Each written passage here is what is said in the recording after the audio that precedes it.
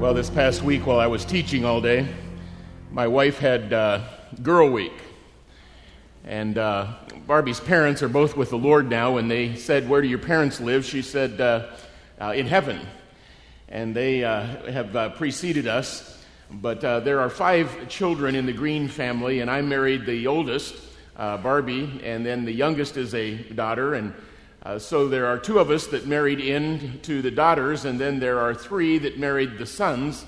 And so 2 of the sisters and 3 sister-in-laws get together in the summer for a week, and they do girl stuff. They go to a tea room, and they get pedicures, and they sit, and just have fun. So I felt like a sheik in a harem part of the week, but my younger son came over, and we ended up playing games late night with them and things like that. But one of those was Steve's wife, Mary Jean, and she left, and we took her to the airport Friday morning as I was heading into school, and so they're back in outside of Nashville and Franklin, where they live. And Steve's brother David is one of the other brothers, and he works with him in the ministry there. And we couldn't be more blessed. Her parents were phenomenal parents.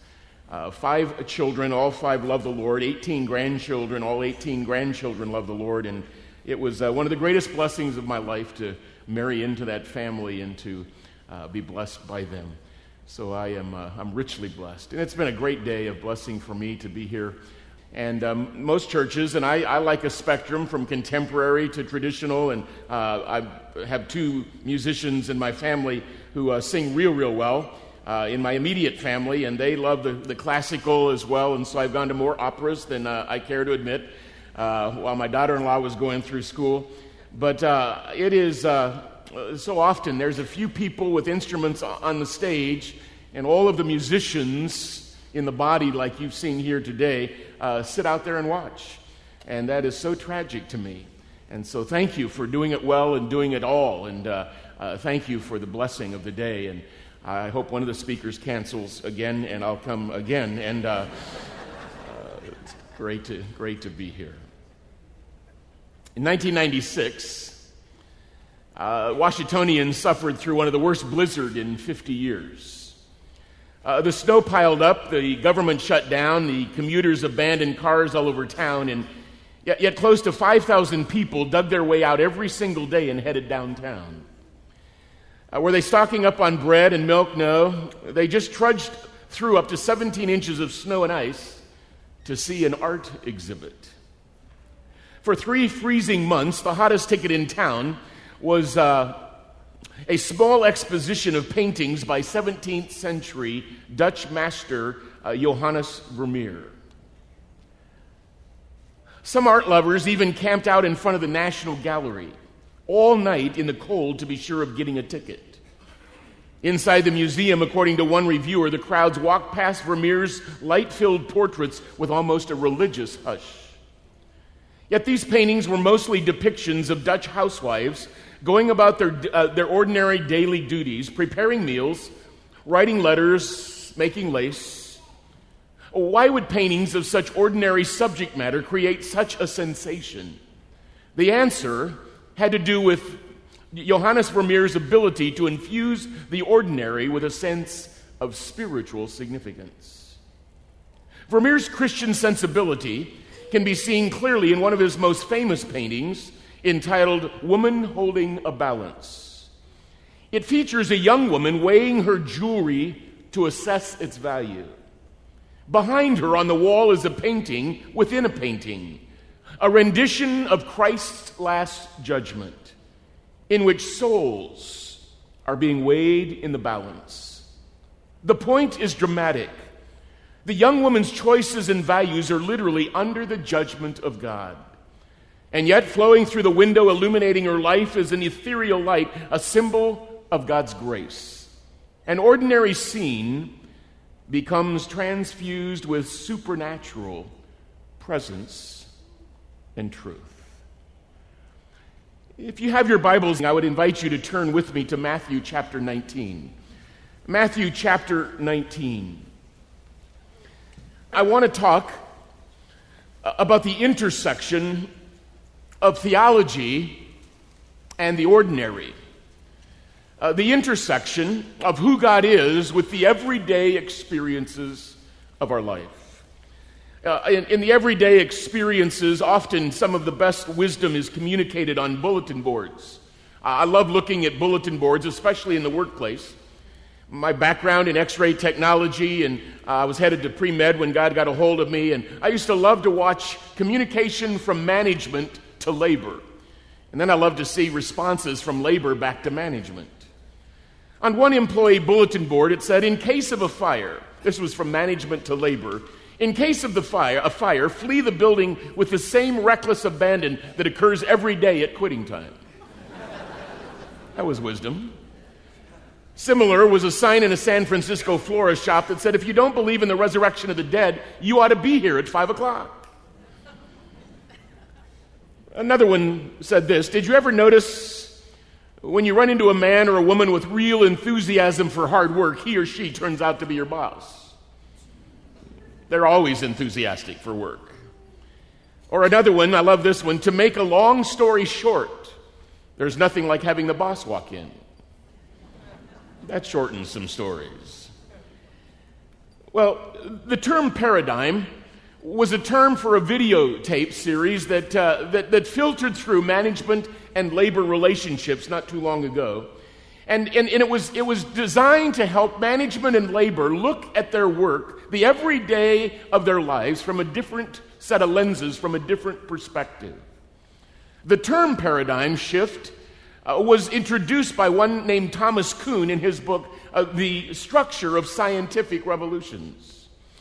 In Kuhn's book, he tracked where in history there has been major cataclysmic mental changes in the way we understand our world. Copernicus, for example, countered Ptolemy of Egypt in advocating that the center of the universe was indeed the sun and not the earth. Newtonian physics was considered the greatest shift until Einstein's theory of relativity. Recent books have been written.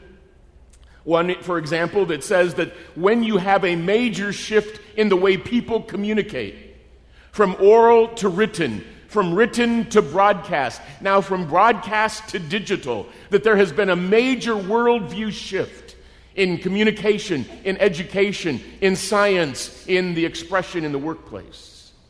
Paradigms are lenses through which we see our world, and no other place in the Scripture does God seek to change the paradigm of the way we live, but then in the wisdom that Jesus tells in those great short stories called parables.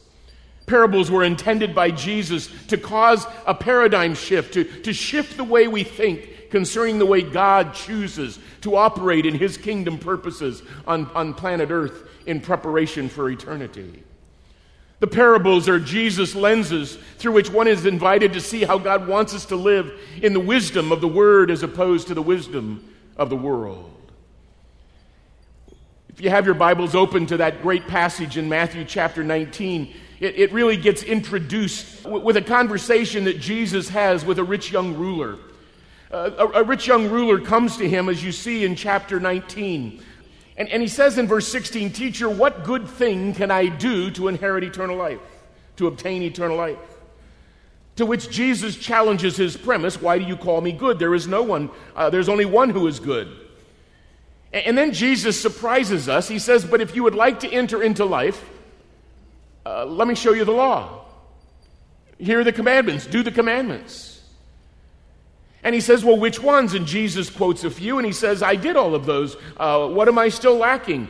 And Jesus says in verse 21, if you wish to be complete, go and sell your possessions, give to the poor, and you shall have treasure in heaven, and come and follow me. Now, what Jesus is doing is adapting his argument to the person.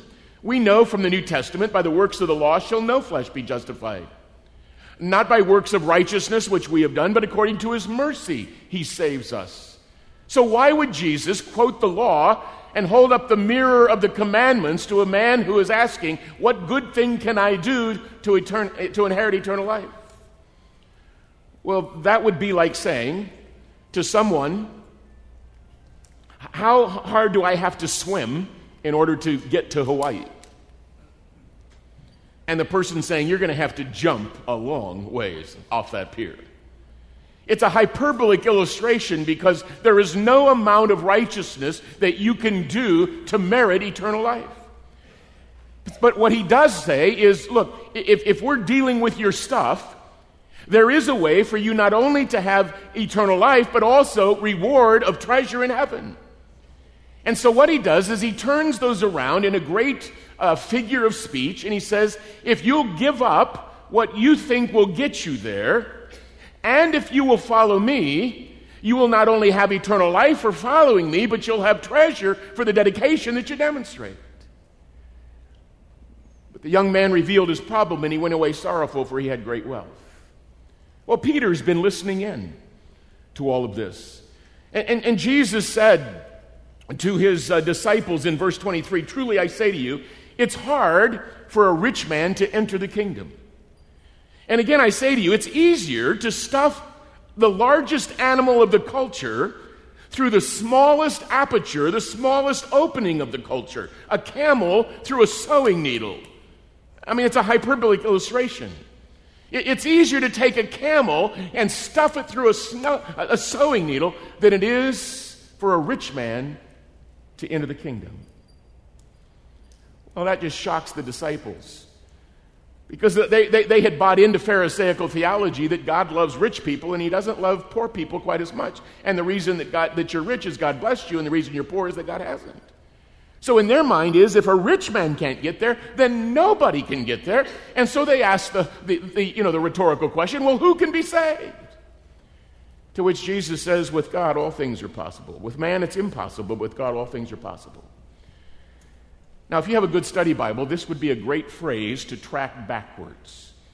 Because the first time that phrase, with God, all things are possible, is found in a classic passage in Genesis chapter 18, where the three visitors, the angelic visitors, show up at the tent of Abraham and Sarah, and Abraham is about 99, Sarah is about 89, and God tells them that within the year they're going to have a baby.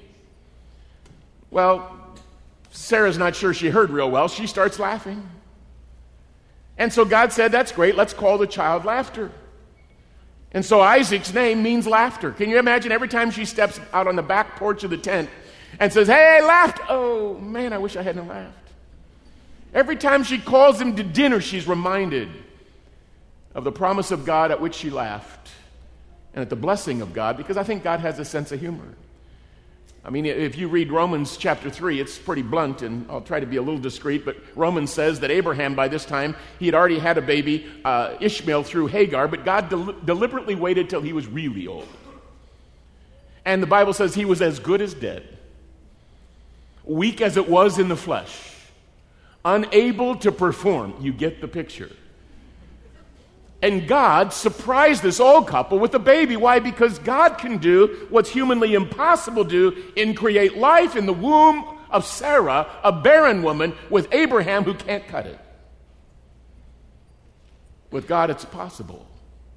The next time that phrase is used is by a young maiden who is not yet married, but is told she's going to have a baby without a man. Mary. She says, how is this possible? I've never known a man, Luke chapter 2. Or Luke chapter 1. And he says, well, this will happen when the Holy Spirit of God comes upon you. And this holy child will be the result of the Spirit of God in your life. And the text says, nothing is impossible with God.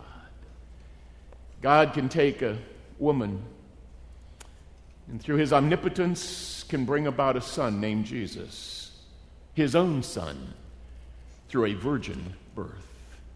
The miraculous provision of life when humanity couldn't do it on her own.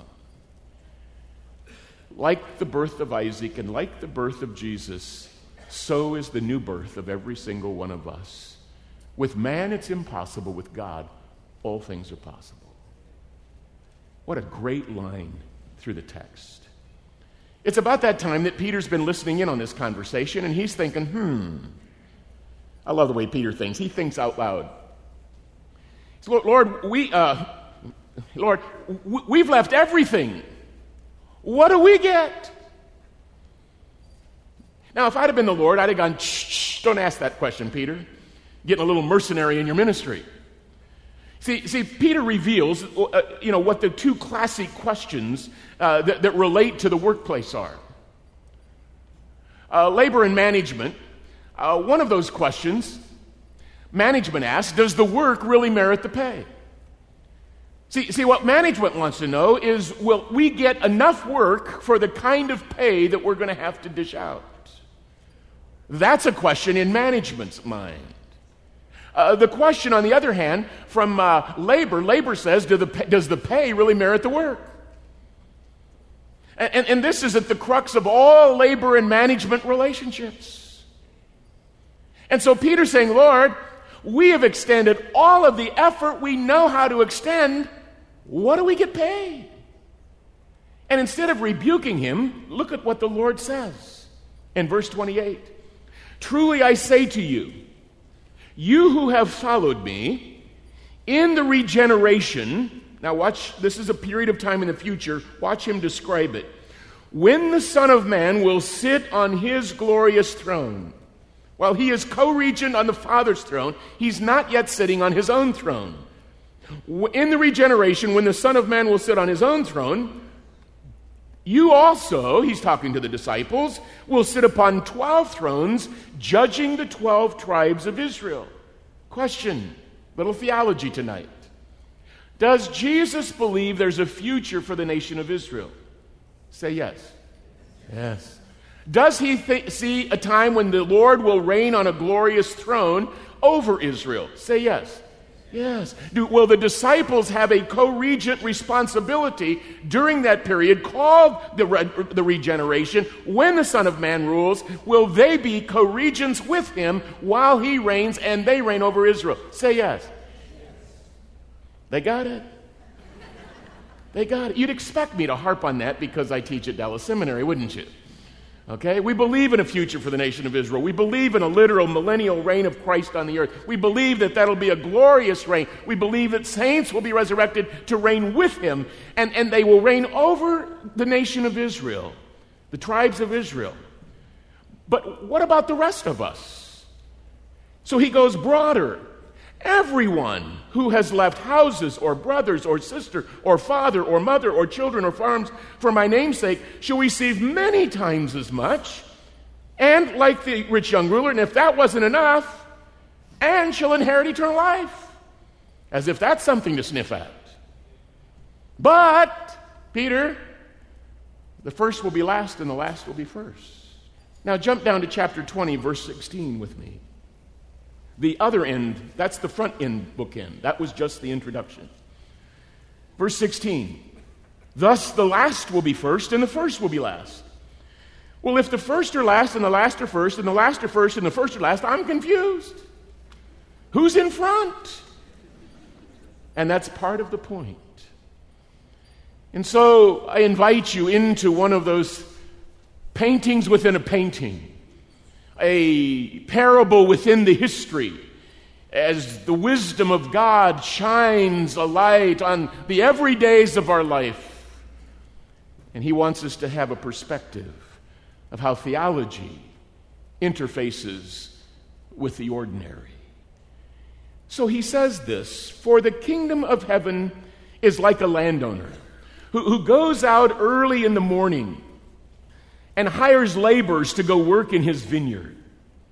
The term for landowner here is very important. In Greek, it is a combination of the word for house and the combination of the word for a ruler. A house ruler, the oikos despote. And that's an important term because it's one who is in authority, it's one who's in charge, and it says that the kingdom of heaven is like a landowner who went out early in the morning to hire laborers for his vineyard. And when he had agreed with the laborers for a denarius for the day, he sent them into his vineyard. The word agreement, we get our English word symphony, symphoneo, to sound together. In our culture, it's musicians and musical,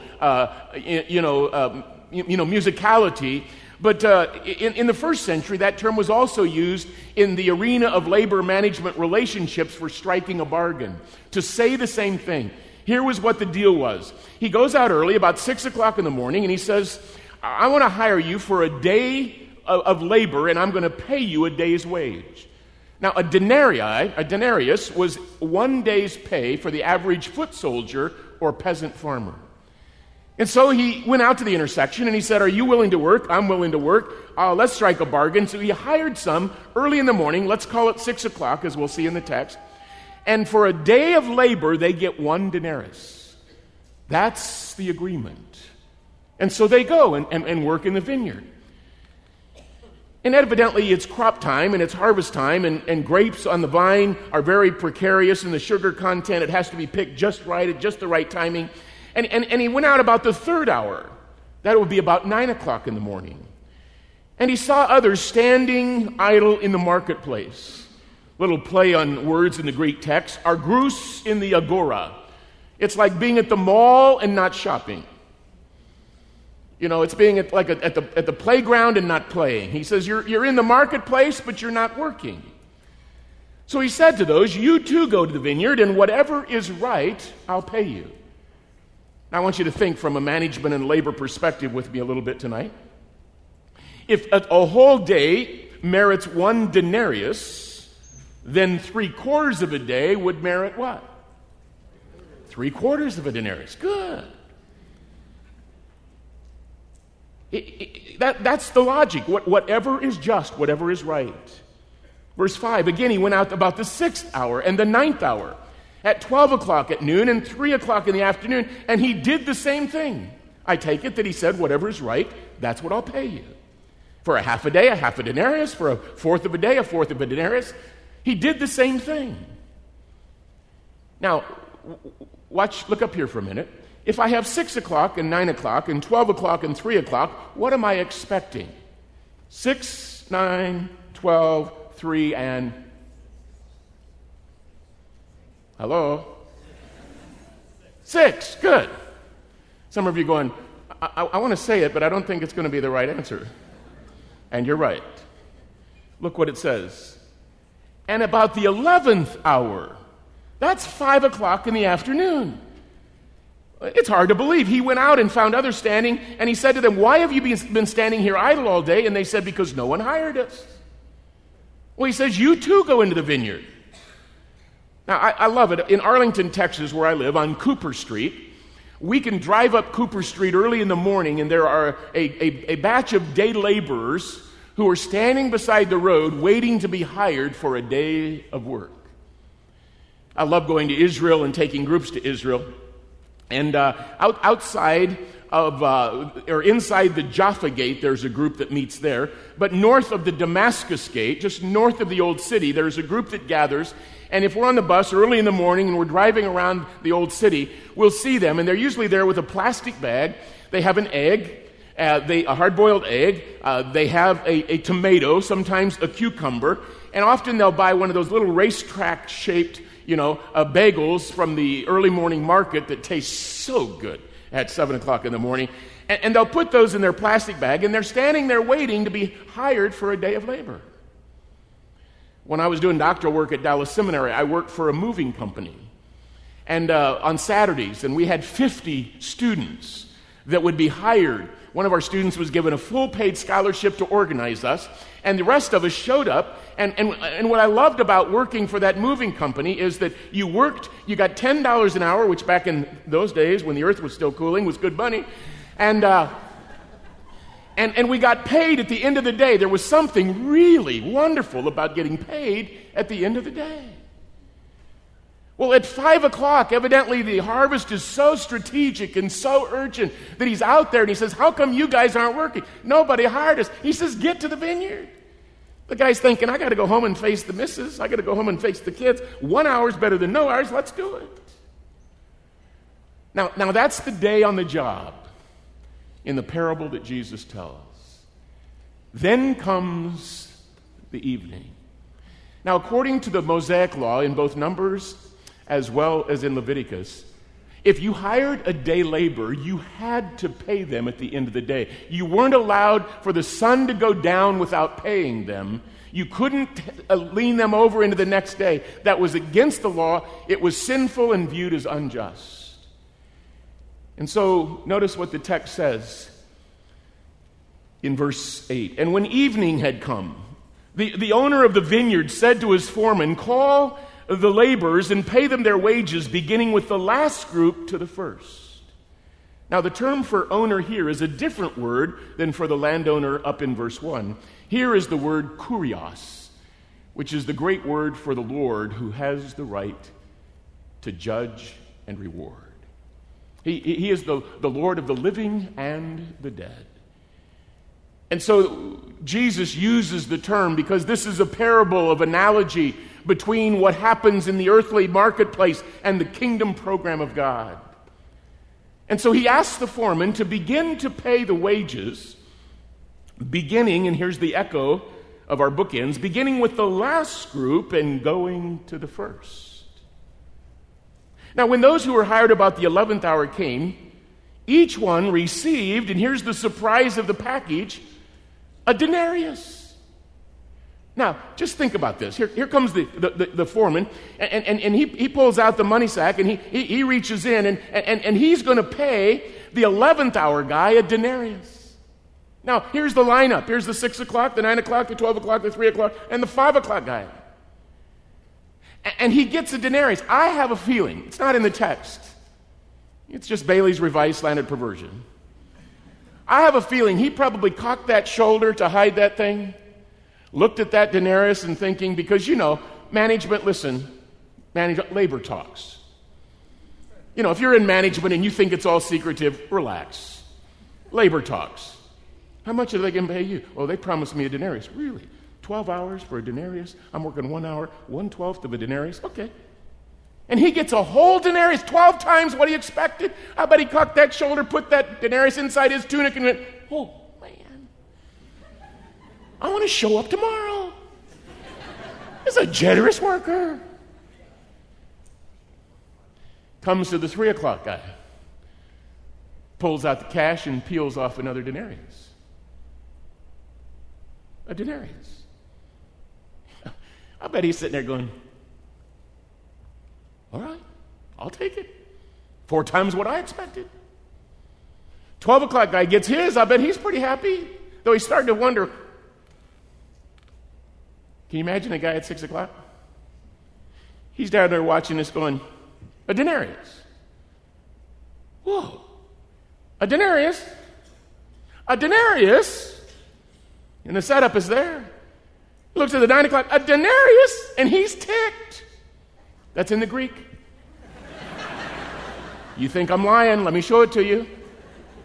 Look at verse 10. And when those who had hired first came, they thought, here's the key, they thought they would receive more. But they also, each one received a denarius. And when they received it, they grumbled. That's a great Greek word, engongudzon. Let me say it again, engongudzon. Say it with me once. Engongudzon. Say it 3 times. Yeah, it reminds us of high school English and literature, and they called that onomatopoeic, which means it sounds like what it is. Grumble, grumble, grumble, grumble, grumble, grumble. They're mumbling, and they thought they'd receive more, and they start grumbling, saying, these guys worked only 1 hour, and you made them equal to us who have borne the burden and the scorching heat of the day. Talk about a labor management suit. What are you doing? Now, if you're in management, you're going, it's okay. If you're in labor, you're going, this isn't fair. This isn't fair. It's in the response of the landowner, which is the response of God, that we learn how theology intersects the ordinary. Watch what he says. But he answered and he said to one of them, "Friend," and by the way, whenever Jesus uses that word friend, it's not too friendly. It's like our "hey buddy." You can track it. Whenever Jesus says friend, it's a little stern. It's a little distancing term. Friend, I'm doing you no wrong. Here comes the hardest question of the day. Did you not agree with me for a denarius? Remember, 6 o'clock this morning, you want to be hired? Yes, I have a day of work. I'll give you a denarius for the day. Did you agree for a denarius for the day? That had to be the toughest question to answer. Yes, but... No. Did we make a symphony? Did we not have an agreement? A day for a denarius for the day. Isn't that what we said? Yes, but... Now watch this. I'm doing you no wrong. Did you not agree with me for a denarius? Now, what I want to do very quickly is I want to give you the day on the job in the kingdom of God, the 6 o'clock, 9 o'clock, see if I can get this right, 12 o'clock, 3 o'clock, 5 o'clock, and now it's 6 o'clock.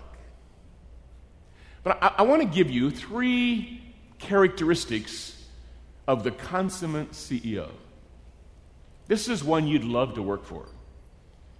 And like the landowner in the parable, God, as the consummate CEO, is always just.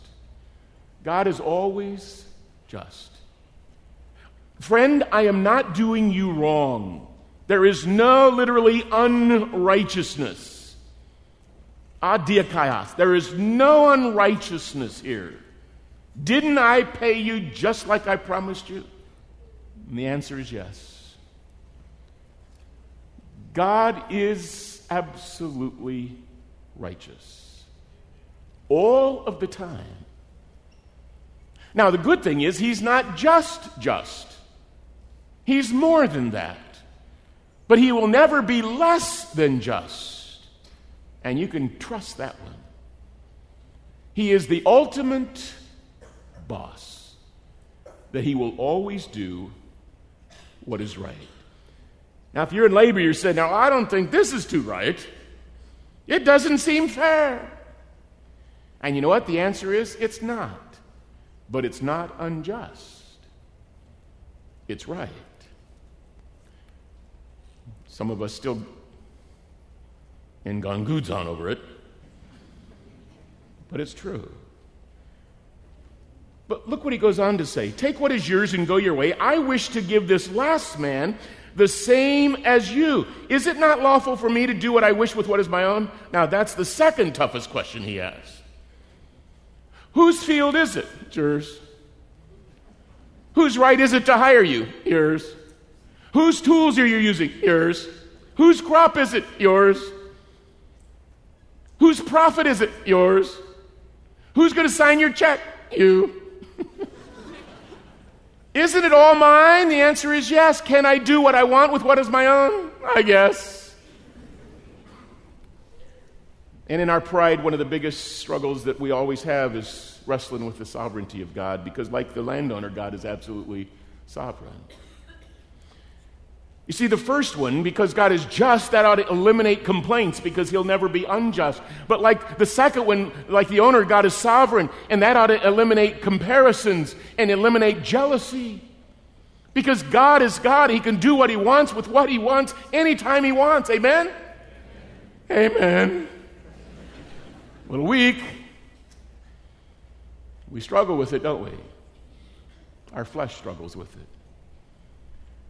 Like the landowner, God is not only just, he's not just, he's absolutely in control and never out of control all of the time. Wouldn't you love to work with somebody that was absolutely right all the time and always in control? Well, maybe. But there's a third. Look at the question at the end of verse 15. Or is your eye envious because I'm generous? There's a little play on words here. Is your eye paneros, evil? Do you have an evil eye because I'm agathos, generous? Are you becoming evil because I'm good? Are you jealous because I'm generous? I wish to give this last guy the same as to you. Can I do with what I want with what is my own? Isn't that my right? Yes. Do you have an evil eye? Because I'm generous? It's a tough question. Like the landowner, God is just. Like the landowner, God is sovereign. But like the landowner, God is also generous. Aren't you glad? Aren't you glad? There's three characteristics for the ultimate CEO, but there are two principles for a permanent payroll. I think in the immediate context, the caution was, Peter, nobody has left all that you have left. Nobody has worked all day long like you have worked who will not get many times as much and eternal life. That's the deal. Is that okay? Sure. It pays to serve the Lord. And God will give you exactly what He promised. But Peter, what do I do with those that come because of the grace of God at 5 o'clock in the afternoon? What if it's a Gentile who comes at the end of this process? I've worked with Israel for all of these centuries, and what if a Gentile shows up? Can't a Gentile coming into a relationship with God get the same reward as all of those who have served all of these years? I think there's a little bit of that in the historical context. But I think by application, some of us came to know Christ at age 7. And we, to the best of our ability, have served our Lord all life long. Will God take that into account? And the answer to that is yes. Because one of the principles of the payroll is that when I look at Peter, I need to be faithful because merit is rewarded. Merit is rewarded. God will promise, and He will reward faithfulness. But what if a 75-year-old comes to Christ? I talked to a lady who came to Christ at about, age 40. And she's been walking with the Lord faithfully ever since. If she, with all the opportunity that she's had, has been a 90% faithful, couldn't she get the same reward as somebody who's been 90% faithful since age 7? Wouldn't that be okay with God?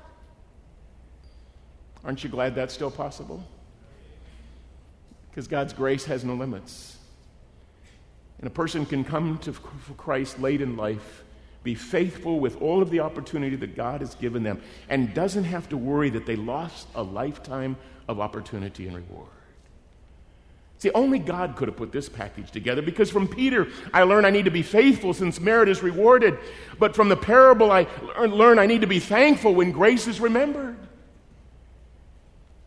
I need to be thankful because God not only rewards proportionately, God rewards graciously. I like that. It helps me balance the character qualities of God. God is not just, He's also merciful. God is not just truth, He's also patient. God is not just sovereign, He's also generous. Amen? Yeah. The 3rd century,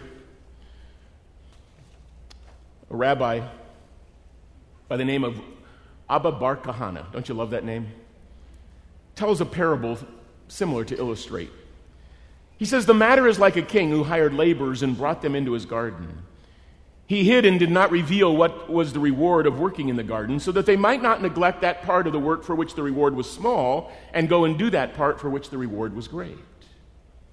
In the evening he summoned them and said, under which tree did you work? And he said, under this one. And he says, the king said, well, that's a pepper tree. Its reward is 1 gold piece. And he said to the next, under which tree did you work? And he said, under that one. And the king said, well, that's a white flower tree. Its reward is a half a gold piece. He asked the third, under which tree did you work? And he said, under this one. And the king replied, well, that's an olive tree. Its reward is 200 zuzim, whatever that is. The laborers said to him, ought you not to have told us the tree under which the reward was the greatest? To which the king replied, if I had done that, how would all of my garden been tilled?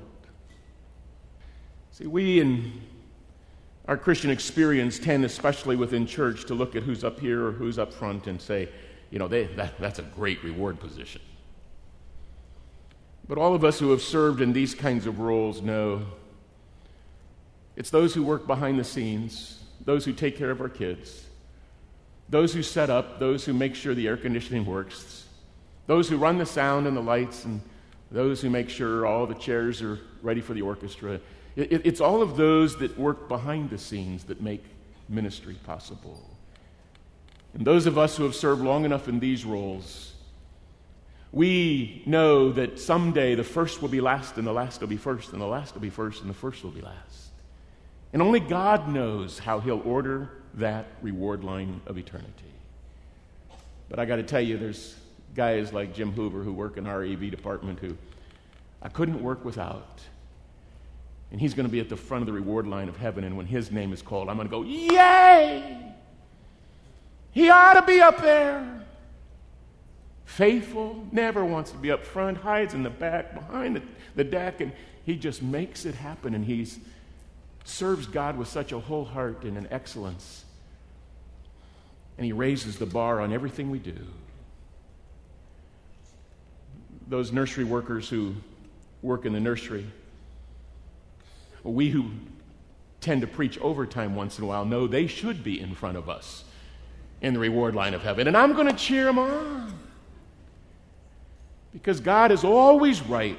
God is always in control. And God is always generous. Wouldn't you love to work for a boss like that? Always just, never unjust. Always in control, nothing ever takes him by surprise. And I never have to worry that it's always going to be a more than I've ever had to serve, more than I've ever given up, more than on the reward side of the plank and the ledger. I don't know about you, but that's one I want to go to work for tomorrow. That's one I want to serve tomorrow. When the light of God's truth intersects with the daily routine, and we live in light of that, wisdom takes place. The Hebrews called it hokmah. Hokmah. Wisdom happens. That's what I want to have happen in your life and in my life this week. God mixing it up as our ultimate boss in the everyday and the ordinary of whatever we do. Let's pray to that end, shall we? Father, thank you that we can trust you and your character and serve you knowing that you alone can put our time, our effort, opportunity all together. Whether we've served you for a lifetime or we've come into this a little bit late, you still allow us to serve you with a whole heart, and you promise full reward. May we serve you with great effort because your rewards are proportionate, but may we serve you with gratitude knowing we owe you to thank for showing up at the intersection of our life and inviting us to serve you. And we just want to say thanks for your great grace that we've sung about and talked about this Sunday, and that this group of people will get to sing about and talk about through this series. I'm so grateful for this church and its leadership, and I ask that your hand of blessing, protection, and direction would be upon it. For your glory, we pray through your Son's name.